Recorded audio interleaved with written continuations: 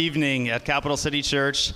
I wanted to welcome you guys. Thank you for coming. And I also wanted to lead out an example by wearing just kind of a lame t-shirt and say, it's okay in this heat to just come comfortably dressed. So yeah, we're trying to figure out the whole fan situation. A lot of these older churches in the city are great. They have a lot of character. They often don't have air conditioning. So you give some, you get some.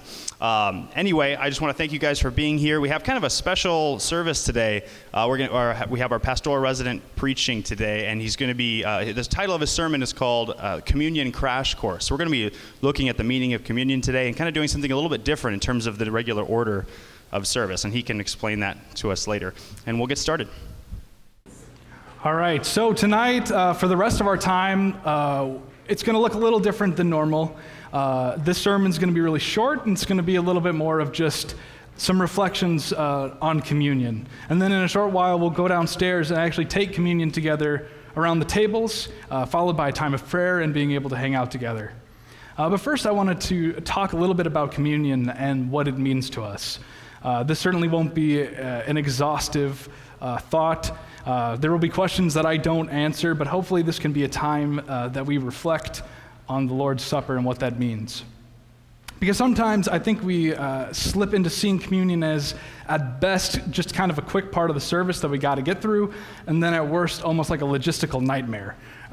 This is summarized best by an article I saw this week in Christianity Today, which was talking about this Louisville pastor who had to fill up like 20,000 little communion cups for his church, and it would take like 75 volunteers 2 nights to get it done. So he finally just invented a machine that like did it all in a morning.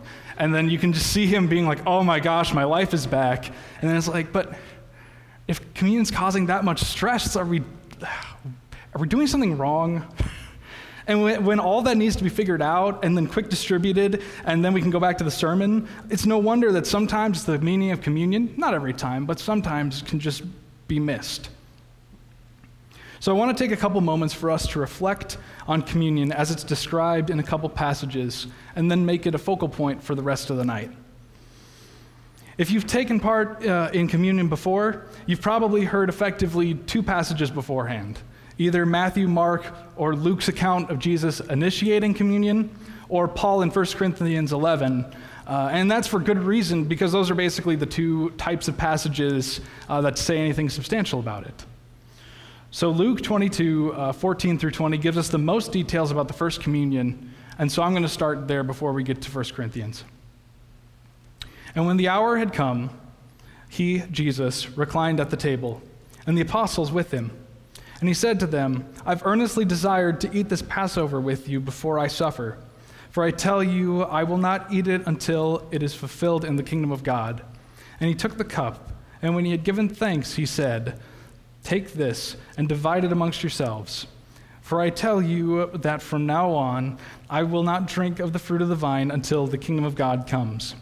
And he took the bread, and when he had given thanks, he broke it and gave it to them, saying, This is my body, which is given for you. Do this in remembrance of me. Now I want us to recognize the wild thing that Jesus has just done here. He's co-opted the tradition of Passover, which has gone on for 1,000 years, and used it to establish effectively a new Passover. While the original Passover remembered God's providence primarily in delivering Israel from Egypt, Jesus speaks of the ultimate deliverance of his people through what he's about to do. During the Passover, the traditional sense, the person presiding over the meal would verbally proclaim the significance of several elements at the table. While originally the wine was to represent the blood of the lambs that were spread over the Israelite doorways, which would save them from death, Jesus now states that it represents his blood that will usher in a whole new way for the world to work, a new covenant for his people. It's supposed to remind us of Jeremiah 31, when it talks about a new covenant that God says he will put his law in the minds and write it on his people's hearts. It used to be said of the bread, this is the bread of affliction that our fathers ate in the land of Egypt. Let all who are hungry come and eat. Jesus now says, this is his body, which will be afflicted, given for us. He then charges us to remember these things, which the early church did. as alluded to in Acts 20.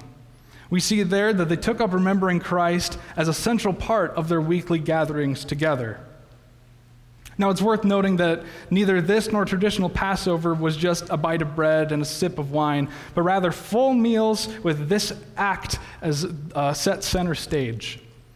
These sort of communal meals were all over the ancient world, always in the name of a deity or in the fallen hero. But Passover was different in that it not only recognized that there was their God, but also his continued goodness and specific acts of benevolence that he had done in the past. Communion built on this by having its adherents remember not only what Christ had done in the past, but continues to do now and will continue into completion in the future. All of this to say, these communion meals were meant to holistically remember the work of Christ as a community of believers. This brings us to Paul's instructions that we see in 1 Corinthians 11, 17 through 34. This passage is where I hear people most often kind of trip up and miss the point of communion and get derailed into kind of side things that we don't need to do, which we'll get to in a moment. But to set the stage, in verses 17 through 19, Paul expresses his displeasure at the division that has risen in the church of Corinth. Now, specifically in verse 20, he talks about how it's bore itself out in communion. So we'll start there at verse 20. So then, when you come together, it's not the Lord's Supper you eat, for when you are eating, some of you go ahead with your own private suppers. As a result, one person remains hungry and another gets drunk. Don't you have homes to eat and drink in? Or do you despise the church of God by humiliating those who have nothing? What shall I say to you? Shall I praise you? Certainly not in this matter. See, the churches in Corinth met in the homes of the extraordinarily wealthy, because that was the only place that could possibly house them. But clearly, there were many poor Christians in Corinth as well. These house churches in Corinth seemed to treat communion more like the Greek festivals or religious meals that they were accustomed to, as opposed to a meal kind of like Passover, a sacred meal that was for celebration. This meant that there was plenty of room for social inequality to be enforced. This happened in perhaps a couple different ways. The rich, not having to work during the day, could simply begin eating far before the poor could come and join them, leaving just the scraps. Or it could have been that the poor were only invited to the dessert course, which had bread and wine, when the rich feasted on meats and all those sorts of things earlier. Or even worse, in these big buildings, it could have been that the rich were sectioned off in their own spot, eating the great stuff, while the poor picked up the scraps in the other room. All this to say, although the rich opened their homes to the church, they did so in a way that emphasized social divisions. This is what Paul is mad about. So he reminds them about the purpose of communion in the first place, in verse 23. For I received from the Lord what I also pass on to you. The Lord Jesus, on the night that he was betrayed, took bread, and when he had given thanks, he broke it and said, "This is my body, which is for you. Do this in remembrance of me." In the same way, after supper, he took the cup, saying, "This cup is the new covenant of my blood. Do this whenever you drink it in remembrance of me. For whenever you drink this or eat this bread and drink this cup, you proclaim the Lord's death until he comes."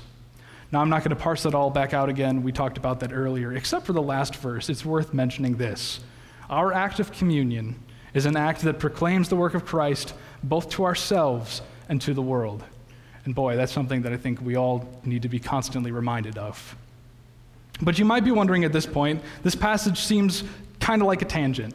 Like, it doesn't seem quite to fit with the whole heart of communion. Maybe these people in Corinth had it wrong, but why does this matter to us? And that's because these next few verses that we've been leading up to have been misquoted so often, and I just can't stand it. So let's try to straighten it out now. So verse 27.